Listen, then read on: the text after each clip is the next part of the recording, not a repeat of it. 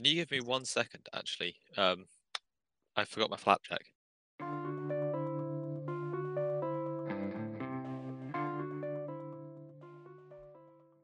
Hello, I'm Hester Lonergan, and this is my podcast, Porridge for Brains.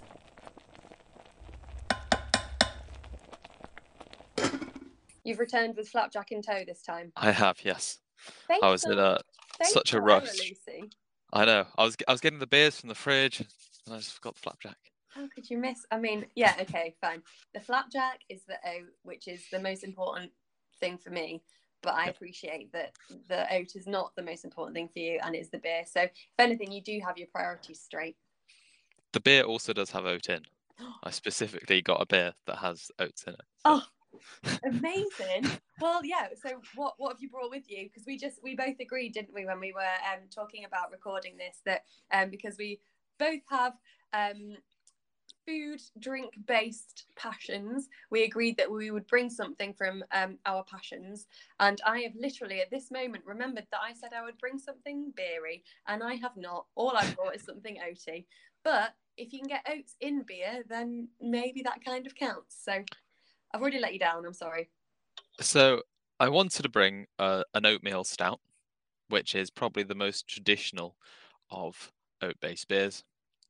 But with the weather we've had, not many places are selling oatmeal stouts. No. It's quite a heavy, thick winter drink. So I've compromised, and I have two beers with me today. It's going to be that kind of night. I have a Pilot Blonde, which is a session oatmeal pale ale by Pilot Brewery, who are a very local brewery to me, and really fantastic brewery. And then I also have a Pilot Mochaccino Stout, which is a coffee and cocoa stout. Well, that sounds delicious. Really delicious. But will that one be quite heavy as well? I guess like the coffee can. I always find that like caffeine manages to cut through things. So it's only 5.5%. It's not actually one I've had before because they used to use lactose in their recipe, but they've recently made all their beers vegan. So I'm very excited to actually be able to try it for the first time. Oh, that's so exciting. So Pilot Brewing, is it Pilot Brewing Company? You're in Edinburgh, right? Yep. And when you say they're local, are they like your street or they're nearby in the city? So I think they're about a mile away. They're on one particular street in Leith, which has 3 breweries on it, called Jane Street. Very nice. Very nice. I love how local that is. I know that one of the things that you are really kind of interested and passionate about is local beer, like hyper local beer. And that's what you want for Closet Brewing Company, which is stuff that we'll come on to later. Because first of all, I need to tell you what I have brought with me. And I am sorry that I forgot about the beer, but I've also brought something with coffee in it. So I was thinking about bringing the concoction that I am planning on taking to the Golden Spurtle in October when I compete to become the world porridge making champion. But I then had a thought, what are the possibilities that other competitors might steal my idea? I think it's possible because it's going to be bloody good as well. And I don't think we have to. So they've asked for us. I got an email this week. They've asked for us to submit our recipes by, I think, like the 5th of September, first week of September. So there's still about 4 weeks to go for people to devise and strategize. So I'm not giving anything away. Yeah, keep that a trade secret for now. Exactly. But what I have made instead, so I am potentially catering a small event in a couple of weeks, which is exciting. But it's outside and there isn't access to a plug, so I can't take my little ceramic hob and cook porridge on it. So I'm playing about with Bircher, and what I have made is quite I say simple Bircher in that it's just oats and then kind of liquid really, but it's an espresso Bircher. So it's just jumbo oats, a double shot of coffee, some coconut palm sugar and oat milk and a bit of salt. And I've got some coconut yogurt on top of it. I've got some like toasted walnuts, pecans and sesame seeds with a bit of coconut palm sugar through that, and cacao nibs. And then So Max went to Brussels a few weeks ago, and he went to this nut butter atelier called Buddy Buddy, and brought me back, obviously, a variety of nut butters, because that's exactly my vibe. He brought back this hazelnut espresso and chocolate one, which is just unreal. Like, that it's sounds not incredible. it's not even lasted like 3 weeks. I'm at the point where I'm just like mainlining it, throwing it down my gullet. It's genuinely incredible.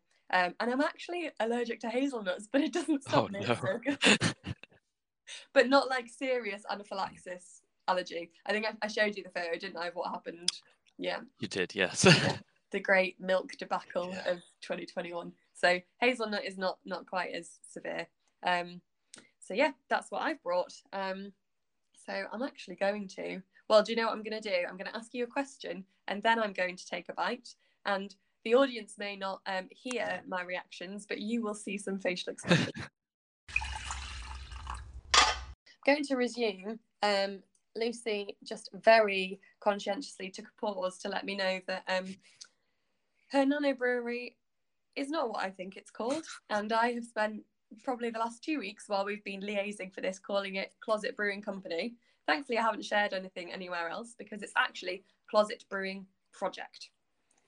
So we've got that out of the way. Excellent. But also you've got Flapjack. We've talked about the beer, we've talked about what I've brought, but you've also brought Flapjack, because you helped me win the bargain. So tell me about the Flapjack. Have you made it? Yes. So when we were chatting about this call the other week, I talked about how during lockdown I went through a flapjack phase of making lots of flapjack and experimenting with lots of flavors.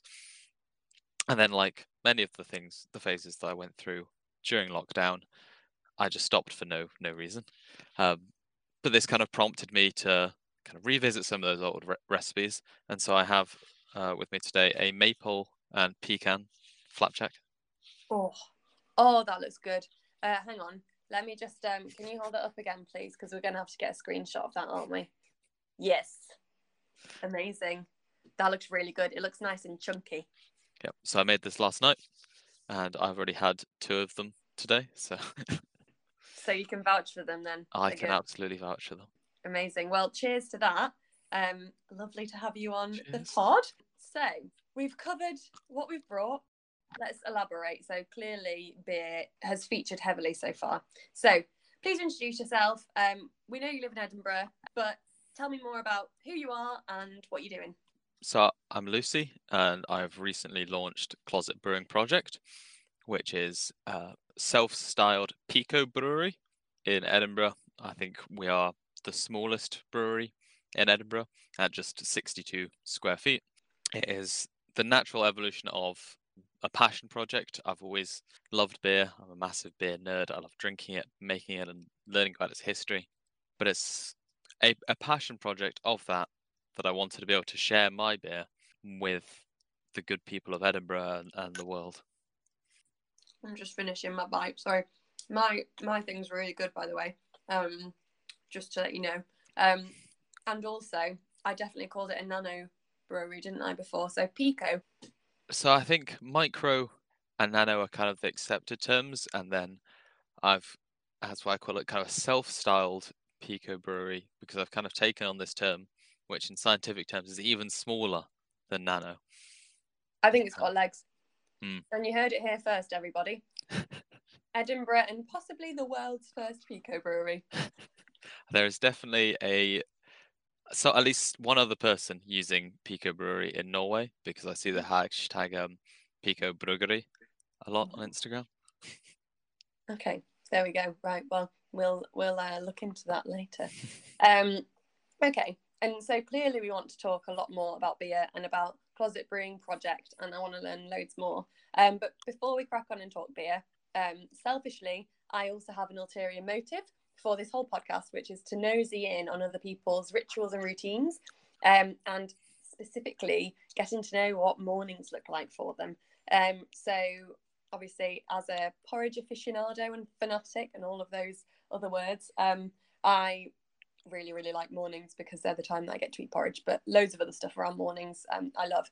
But how about you? So what does a morning look like for you? What do you do? Do you like them? And most importantly, what do you eat, drink in the morning?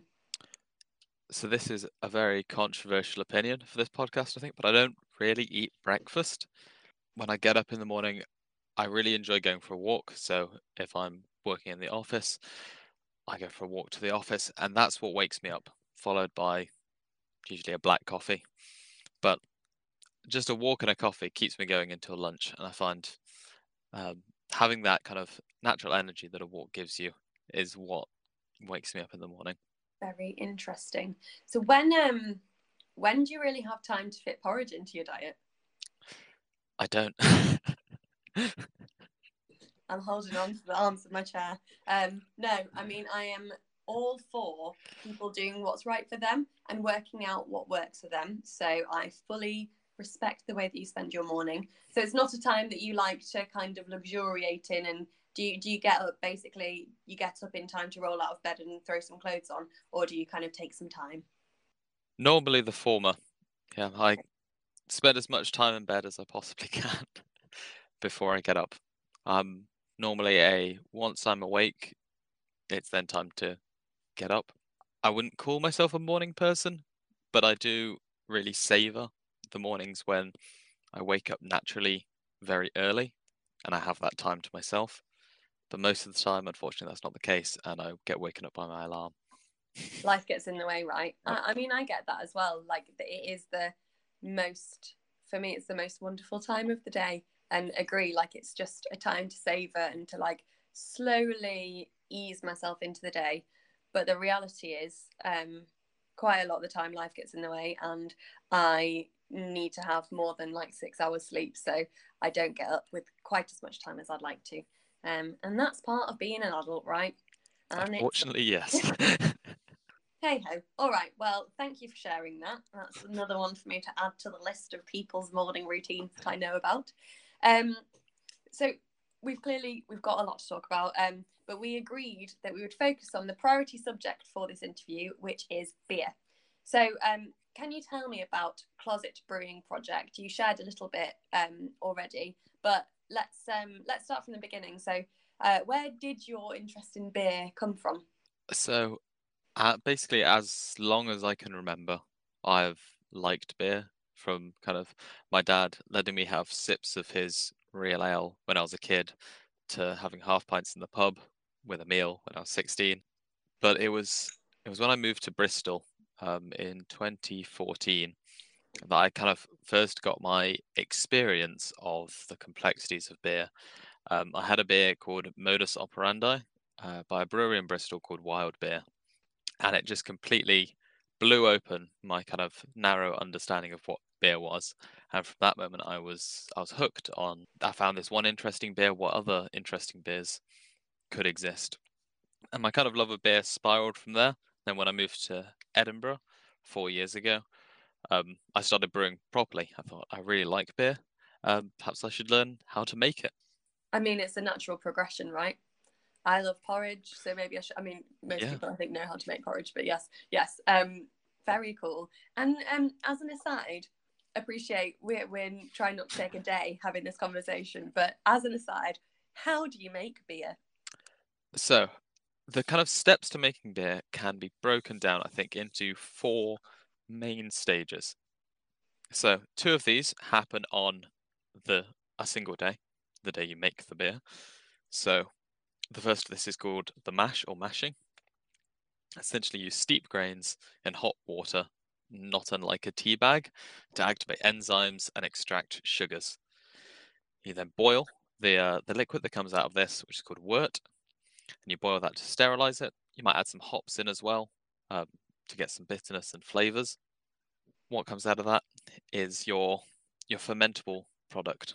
And there's a kind of saying in brewing that brewers make wort and yeast makes beer, because at this point you leave that wort, that nice sugary liquid with some yeast in it, and the yeast eats up the sugar, produces flavor compounds and alcohol that really turn it from what is a sickly, sweet, undrinkable liquid into beer. Once it's been fermented, it's then conditioned or packaged so it can go into bottles with sugar to be naturally carbonated, or into kegs or cans, whatever final form that beer takes before it comes to you at your table, at your home, in your fridge. That's so interesting. And there are so many. So I occasionally make kombucha, because I got a kind of SCOBY starter, and I've made a couple of batches, and it's really delicious. And it strikes me that there are a few, not just drinks, but there are a few like types of food and a few drinks that they're not following the same process, but they're all kind of around like allowing things to ferment and take on new properties, and yeah, it's just really interesting. It's a very exciting thing, kind of taking one product and leaving it under some controlled circumstances and ending up with something completely different thanks to kind of microorganisms. Yeah, it's kind of alchemical, right? Yeah. Yeah, yeah. Very cool. And so that's how generally one makes beer. So you do all of that in a closet then?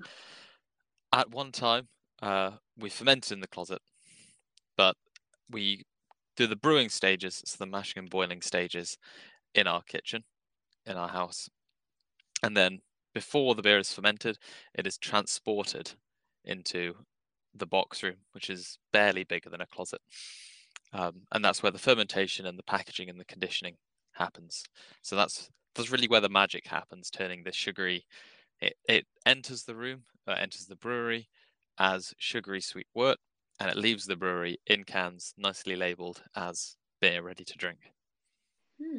And I had a question, and it's gone out of my head, so bear with me while I take a pause. Oh, I feel like it was a good one as well.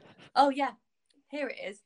So when you're making beer, how much? So it's quite, as a Pico brewery.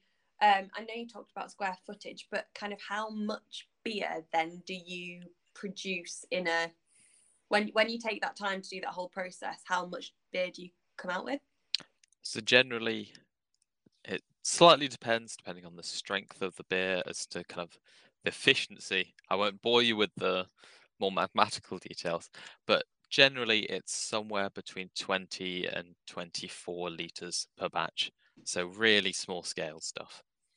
And then if you did, I think you told me this. So do you can it or keg it? You put it into cans, right? So we put it into kegs to carbonate it and to let it condition, and then from those kegs we put it into cans to sell it. So it's tiny batch. It's Pico batch as well. It is really, really small. Okay, so if anyone manages to get their hands on a can, then they're very lucky. Yep. Yeah. Okay. So I have another question.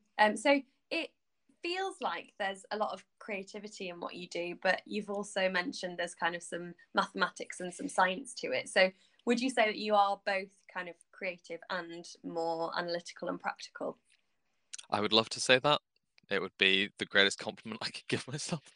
It's definitely what I enjoy about it is the combination of that really mathematical making. I know it sounds terribly boring, but spreadsheets to track gravities and ABV and volumes from batch to batch, so I can determine how my processes are doing, but also the creativity of sitting down and saying, in the next 4 months, we have fermenter capacity to brew this number of beers. What do I want to do? There's so many beers out there in the market that kind of try and do a combination of things which I like brewing and I like drinking, which there is a lot of, and things which maybe someone's tried, maybe no one's tried, but kind of thinking up an idea and saying, what if we had a beer that tasted like this? Or what if we put this ingredient in a beer? Yeah. It sounds like a really exciting world. And I mean, I completely relate. I bloody love a spreadsheet. Mostly I love spreadsheets because they help me remember what I have said or thought or seen or done. Because I struggle. I mean, you've already witnessed because I've made some awkward pauses already during this conversation, but I struggle with short-term recall quite a lot.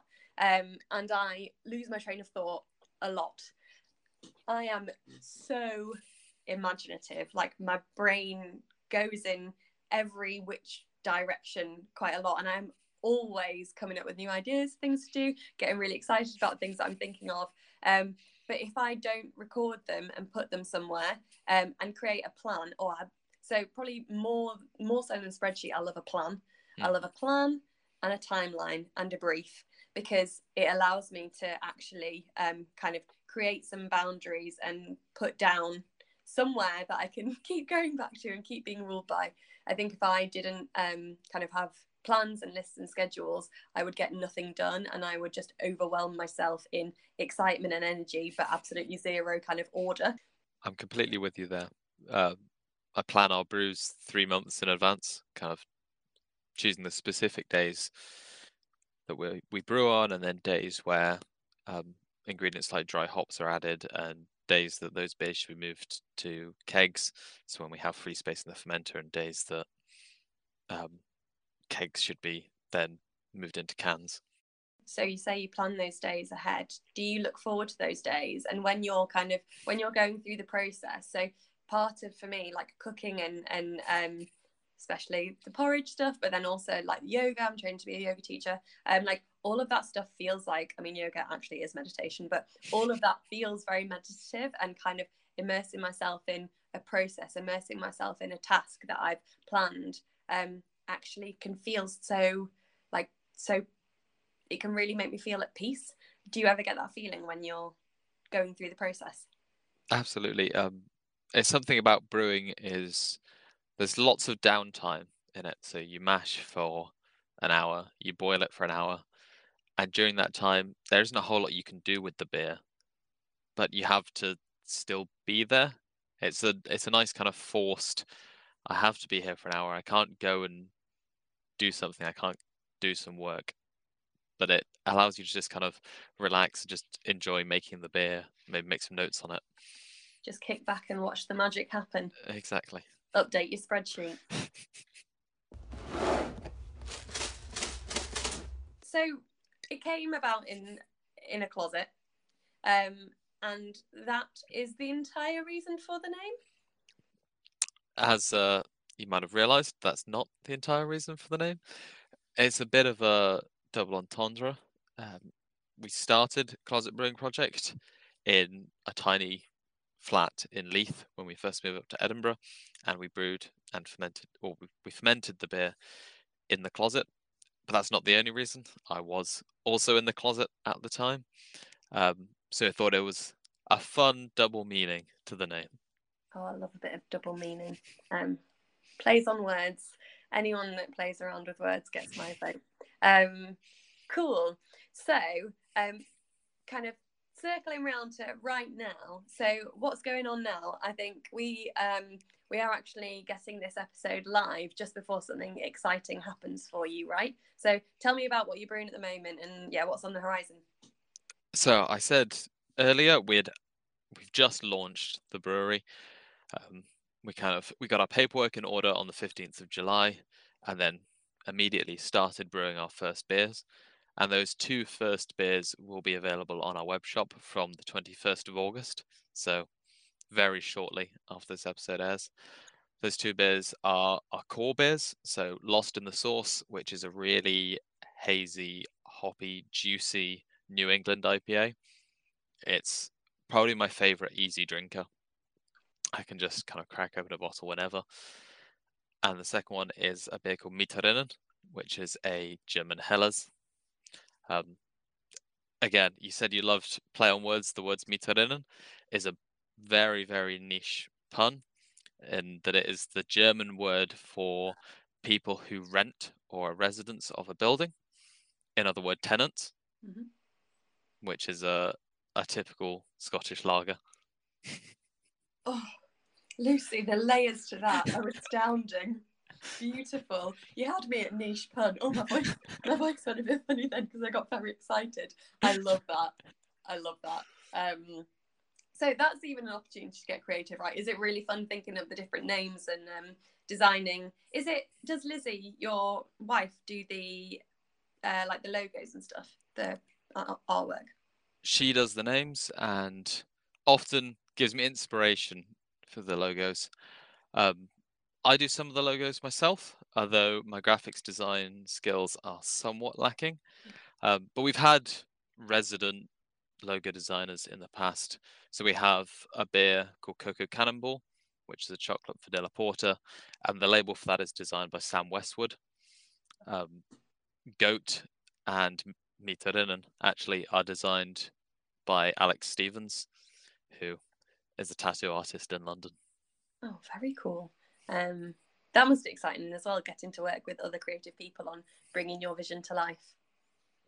It's great, and their takes on whatever prompt I give them are just so much more than I could ever hope for from the label. Amazing. Well, I definitely want to get my hands on some. I'm trying to go sober until the 28th, I think, of this month. So I will maybe place an order, or when I'm driving through Scotland on the way to the Golden Spurtle, maybe I'll come and pick up some cans. I know you've spoken about maybe even coming to Carbridge for the weekend, haven't you? If we don't come to Carbridge, you absolutely should come and pick up some cans. I'll save some aside for you. Please do. They sound so great, and yeah, I can't wait to see them.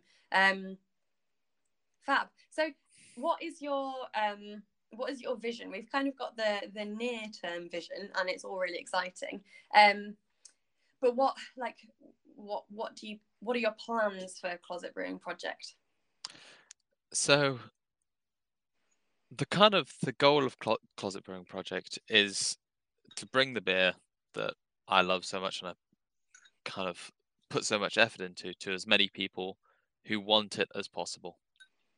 And so if we have such demand for that our small 20 to 24 litre Pico brewery can't supply it, I would love to be able to get our own premises and get an industrial unit and actually scale that up to produce beer at a higher quantity. The other thing I'd love to do is do more collaborations with, I say, actual breweries. We are an actual brewery now, but kind of local breweries like Pilot and Campervan and Queer Brewing Project, who are a brewery that are very close to my heart. Cool. They all sound amazing, and I think I'll get you to send me links to all of these things, and we'll put them in the show notes so that if anyone wants to check these out, obviously they'll be checking out Closet Brewing Project first, but if they want to check any of these out, they can as well. Fab. And you're, as you said, like there are quite a lot of breweries around you, aren't there? So you're in quite a community already. I have no facts to back it up, but it feels like one of the most densely populated areas of brewery that I know of. Especially in Leith, there's maybe 7 in a very small radius in Leith. Then there's Hull City and Portobello, and yeah, it's a great place to be if you enjoy beer, Edinburgh. Yeah, plenty of opportunity for collaboration. So this is my podcast. We're here to talk about you to a certain extent, but we also have to just take a moment to talk about me. So we've already said you've talked about like oatmeal stouts, and it was an oat IPA you're drinking now? An oat, yes, session IPA. Oat session IPA. Right, so beer can often have oats in it. I've seen it a lot. Obviously, I have a radar for these things, so where the word oat appears, I kind of have a sixth sense. I'm actually a big proponent of oats in beers. I use them in quite a lot of my beers. Do you? Well, that's music to my ears. Can you tell me why and what? I'm sure they do nothing but bring absolute beauty to the beers. But yeah, tell me what happens when you add oats. So all our beers are vegan. A lot of breweries add lactose to a beer to add a kind of creaminess to the beer. But I find that you can use oats to bring that creaminess and silkiness to the body of a beer. And that's really what they add, a kind of thickness. So in a New England IPA, like our Lost in the Source, they complement the juiciness of the hops to add a thickness, almost like a juice, like an orange juice level of kind of mouthfeel. In something like Cocoa Cannonball, our cocoa porter, they add to that thickness like it's a thick chocolatey dessert. That viscosity. Yes, that's the perfect word. They really just enhance the body and the mouthfeel of a beer. Oh, good one for oats. They're just great, aren't they? Really, oats. Absolutely. And yeah, it's so interesting that you say that often often people use lactose for effectively the same thing that kind of oats give in a beer, and kind of the same properties. And I always I think pretty much every time I interview anyone, I'm going to end up telling them this, but I always cook my porridge just with water. And when I was younger, I didn't really like porridge when I was younger because my parents made it for me with milk. I didn't know that was why I didn't like it, but I just didn't really have a great opinion of porridge. And then it must have been probably like 10 years ago now, they got into the groove with eating porridge for their breakfast. And I think I was home for a holiday and had some of what they were eating, and they'd started making it with water, and it tasted like it was a completely different thing, and it was delicious, amazing. And although we've said that kind of lactose and oats kind of do a similar thing in beer, as I say, I always cook oats just with water because I find that when you add milk, it eradicates all of that amazing creaminess that oats naturally have. I feel like it kind of masks the flavour of the oats themselves, and they have so much flavour. So really happy to hear that you love using oats. I do, absolutely. And we have talked of a potential collaboration, haven't we? So I'm definitely keen to put my stamp on how we can maybe use some oats in some of your beers. I think that would be really fun. We have. I'd really love to experiment with turning oats up to the max in beers. Yeah. I mean, you'll know far more than me about how and what that actually means. But yeah, so could you put loads more oat in than you even do now? Theoretically, there is a maximum, but I'm sure generally I usually use 10% oats in my malts. I'm sure that could be turned up to 20 or 25% if we wanted a really, really oaty beer. Sounds like a plan is being hatched right here before everybody's ears. Oh, exciting. So while we're on the subject, let's get down to business and talk flavours. We're talking about upping the ante of the oats. You, as you say, like you get to experiment so much, and you get to put so much creativity into what you do with Closet Brewing Project. So you must have tried some really weird and wonderful combos. Can you tell me about what you've done, what's gone really well, some of the not quite so great combos? So a beer that we made which really blew me away, spoiler, it contained oats, is one called More Berries Than Scents, which is really what it says on the tin. I made a kind of golden sour base beer. So kind of 10% oats, 10% wheat, the rest of it just standard pale ale malt. And then I put in this beer more berries than I thought conceivably one should put in a beer. So in a 20-litre beer, we added 8 kilos of mixed strawberries, raspberries, blackberries, and red currants. And then on top of that, we put in 20 fresh Madagascan vanilla pods. That sounds what's the word I'm looking for? Flavorful. Yes, it was decadent. I Decadent. think Yeah, a good friend of mine described it as Ribena on crack. that sounds amazing. I know a fair few people who would be very into that. But it was a big experiment, and it's one of the things I love about the Closet Brewing Project is I can do experiments like this, and it just turned out so well. It's one of my favorite beers we've done. Sounds amazing. Yeah. And just thinking now, I wonder what we could do. With porridge, I really love pears. They're a very nice. A pear in chocolate porridge is a very good porridge. What else do I really like? Rhubarb on porridge is beautiful. Blackberries and bay leaves. Blackberries and bay leaves. Mm. That's a really good combo. I wonder whether something like that could work. I'd be very interested in talking more about this. I think pear might be perhaps too, or not too subtle, but it's a very subtle flavour. Mm-hmm. And so bringing that out in a beer might be quite difficult. Might be a bit But tricky. rhubarb is a very tart flavour, and so is quite a good one to bring out in beer. Mm-hmm. Is it often quite a sour, used in sours? Is that? Yes, so I think fruit often does work better in sours because when you make beer, the yeast ferment out all the sugar, and fruit is naturally quite sugary. So fruits which are high in sugar will taste very different in beers because there's very little sugar left in the beer, whereas fruits which are naturally tartar and their flavors are stronger, like rhubarb and raspberries, work a lot better in beers because even once all the sugar's been eaten up, they still retain their flavor. Got it. Okay, I'm going to think on. And I think what we probably need to do is follow this up, keep talking, and do a follow-up interview and share all of the amazing results that we've seen when we decide what we're going to collaborate on. I think so. Yeah. I'm definitely up for that if you are. Fab.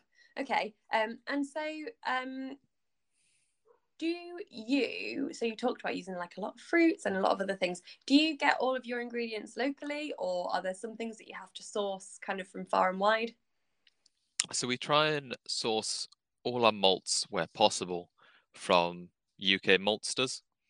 So we generally use a maltster called Crisp for malts, but there are some things that, especially in German styles like Doppelbock, where it does make a difference getting the malts from Germany. And the other thing is hops. So hop flavors vary a lot by region. USA hops, European hops, UK hops, and New Zealand hops all bring very different things to the table. So again, where we can use UK hops, we like to, but when it comes to IPAs, generally we do import hops from the US. Very interesting. So kind of in the same way that, I mean, it's the same for a lot of things, isn't it? But like kind of in the way that you'd think of wines, there are different regions and different climates and different terrains that lend themselves and produce different like versions on a wine, on a grape, or on a hop or a malt. Where in the UK is really good for hops? So actually where I grew up, Worcester is kind of one of the prime hop growing regions in the UK. And It's a hop spot. It is a hop spot. I'm not the first person that's ever said that online. I've never heard that before. Have you not? Excellent. Quick off the bat. Oh, amazing! I'm sorry. I just need a moment. I'm very proud of myself for that one. Although I would say that my puns are not quite as niche as yours are, that was quite an obvious one. I think I spent a lot of time thinking up beer puns. Yeah. Okay. So that was a good one for off the bat. But I can do better. I'll keep workshopping in the background and let you know.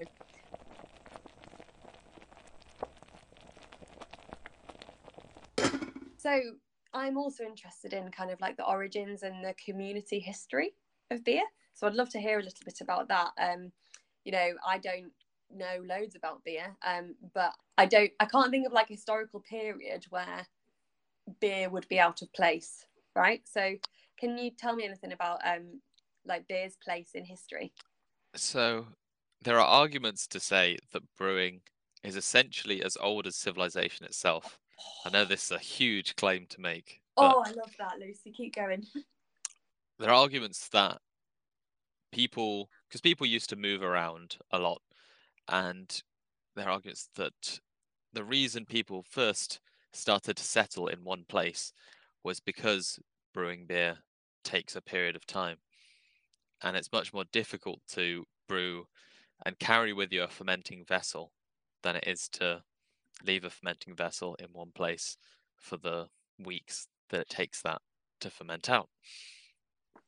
So we would have travelled, continued travelling, but we had to stay in situ in order for the beer to complete. I'm no historian, but that's definitely my take on it. I think that's amazing. It's so, I don't know, it's so exciting, and I don't know, just so, I don't even know the words. But just to think about how something that we still drink and really enjoy now can have its roots in kind of what it means to be human. And yeah, obviously understand that we haven't fact checked that, but it's similar. So I also have like a nerdy passion for folklore and storytelling in 17th century French fairy tale, and one of the things that I think is most like poignant and most beautiful is that actually folklore, fairy tale, and stories are the way that we've made sense of the things that we don't understand since the beginning of time. All of these stories that we share are how we understand what it means to be human, and that has never changed. Yes, the stories change, and our technology and our languages and everything changes, but actually the fact that we create narratives to establish our place around each other and in this world is just like, I don't know, it's just amazing. And to think that maybe beer sits alongside is very cool. Yeah, I think those connections that we have with people who lived thousands of years ago, that it's very difficult to put yourself in their place, but those things like beer and fairy tales that kind of are a constant throughout time are a great connection to the past. We found yeast residues in beer fermenting vessels kind of from as early as 1500 BC in Egypt. So the idea that there were people essentially fermenting in very similar things to what home brewers do in their closets nowadays.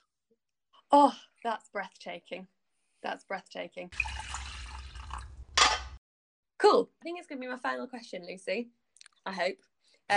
I set you some homework ahead of time, didn't I? I'm not sure how much work it actually required, because you were telling me that you're really interested in the different origins of different beers. But I'm going to ask you to exercise some self-restraint and tell me. Can you tell me about one particularly fun or interesting beer origin? So this is one that I always crack out because I think it's just my favorite story about beer is about a type of yeast called Kveik. So Kveik was a yeast strain that was passed down from generation to generation of farmhouse brewers in mostly Western Norway. So around this time in history, probably 1,000 years ago or so, beer was the way that you provided safe water to drink. It's also how you celebrated things. Most small towns, most places either brewed their own beer or had farms which brewed beer.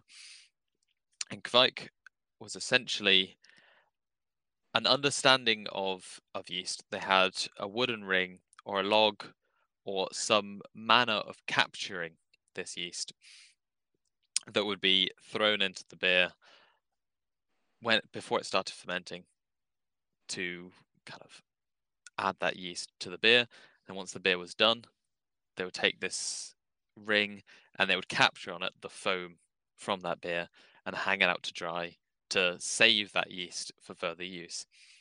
And over generations and generations and centuries of them reusing this yeast, them borrowing nearby brewers' rings of yeast when theirs died, a very distinct strain of yeast, which is still Saccharomyces cerevisiae, which is the general strain of yeast, but it's still a distinct subclassification, was created, which has incredibly high temperature tolerance. And so maybe 50 years ago, with the industrialization of the beer industry, these 1,000-year-old heritage yeasts almost completely died out. But there was a big movement in Norway to catalogue them and to make sure that these yeasts were banked, and the heritage and the history behind them was saved. And now you can, as a brewer, as a home brewer, you can buy these yeast strains that stem from single farmhouses in Western Norway. and kind of say I'm brewing a beer in 2022 with a yeast strain that has been isolated from this family's farmhouse in Voss, in Norway, for example. Oh, I love that. I love that. And yeah, I mean, talk about storytelling, right? Talk about connection and heritage. That's so amazing. Yeah. And it's again that combination of the history and the heritage, but also the science of how these yeasts changed genetically from their kind of common strain in Western Europe around 1000 AD, when they first started being propagated by brewers in Norway. They are incredible yeast. As I said, they're very high temperature tolerance. And normally, the higher the temperature, the more what we call esters or phenols, so like fruity, spicy flavors you get from a yeast. But some of these can be fermented as high as 30 or 40 degrees completely cleanly without any kind of additional flavors. You can create lagers, which normally ferment at the much lower end, so kind of 10 to 12 degrees. But you can create lagers or pseudo lagers because they're not actually using lager yeast, but lager type beers using these yeasts at much higher temperatures. I'm nodding. You're getting technical now. It's all really interesting, but we are gonna have to draw it to a close. Otherwise, this episode will be like 3 episodes long. But thank you for sharing that story. Really interesting, and I don't know, just all very like moving in a way, I guess.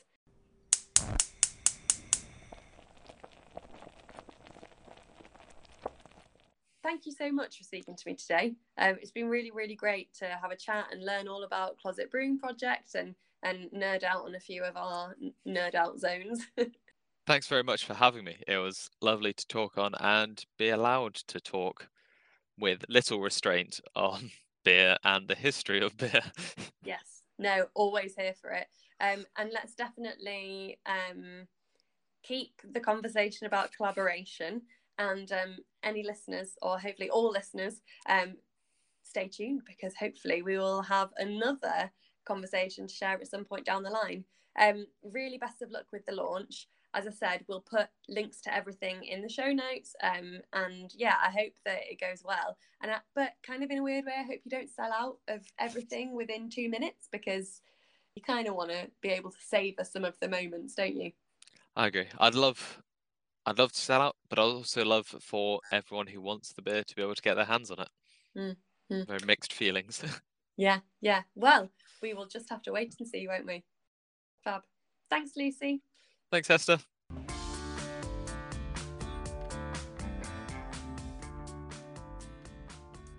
Thank you for listening to Porridge for Brains with me, Hester Lonergan. What did I want to say? Hope you have a great day. Hope you eat some great porridge, if that's your thing. And hear me again soon. Bye.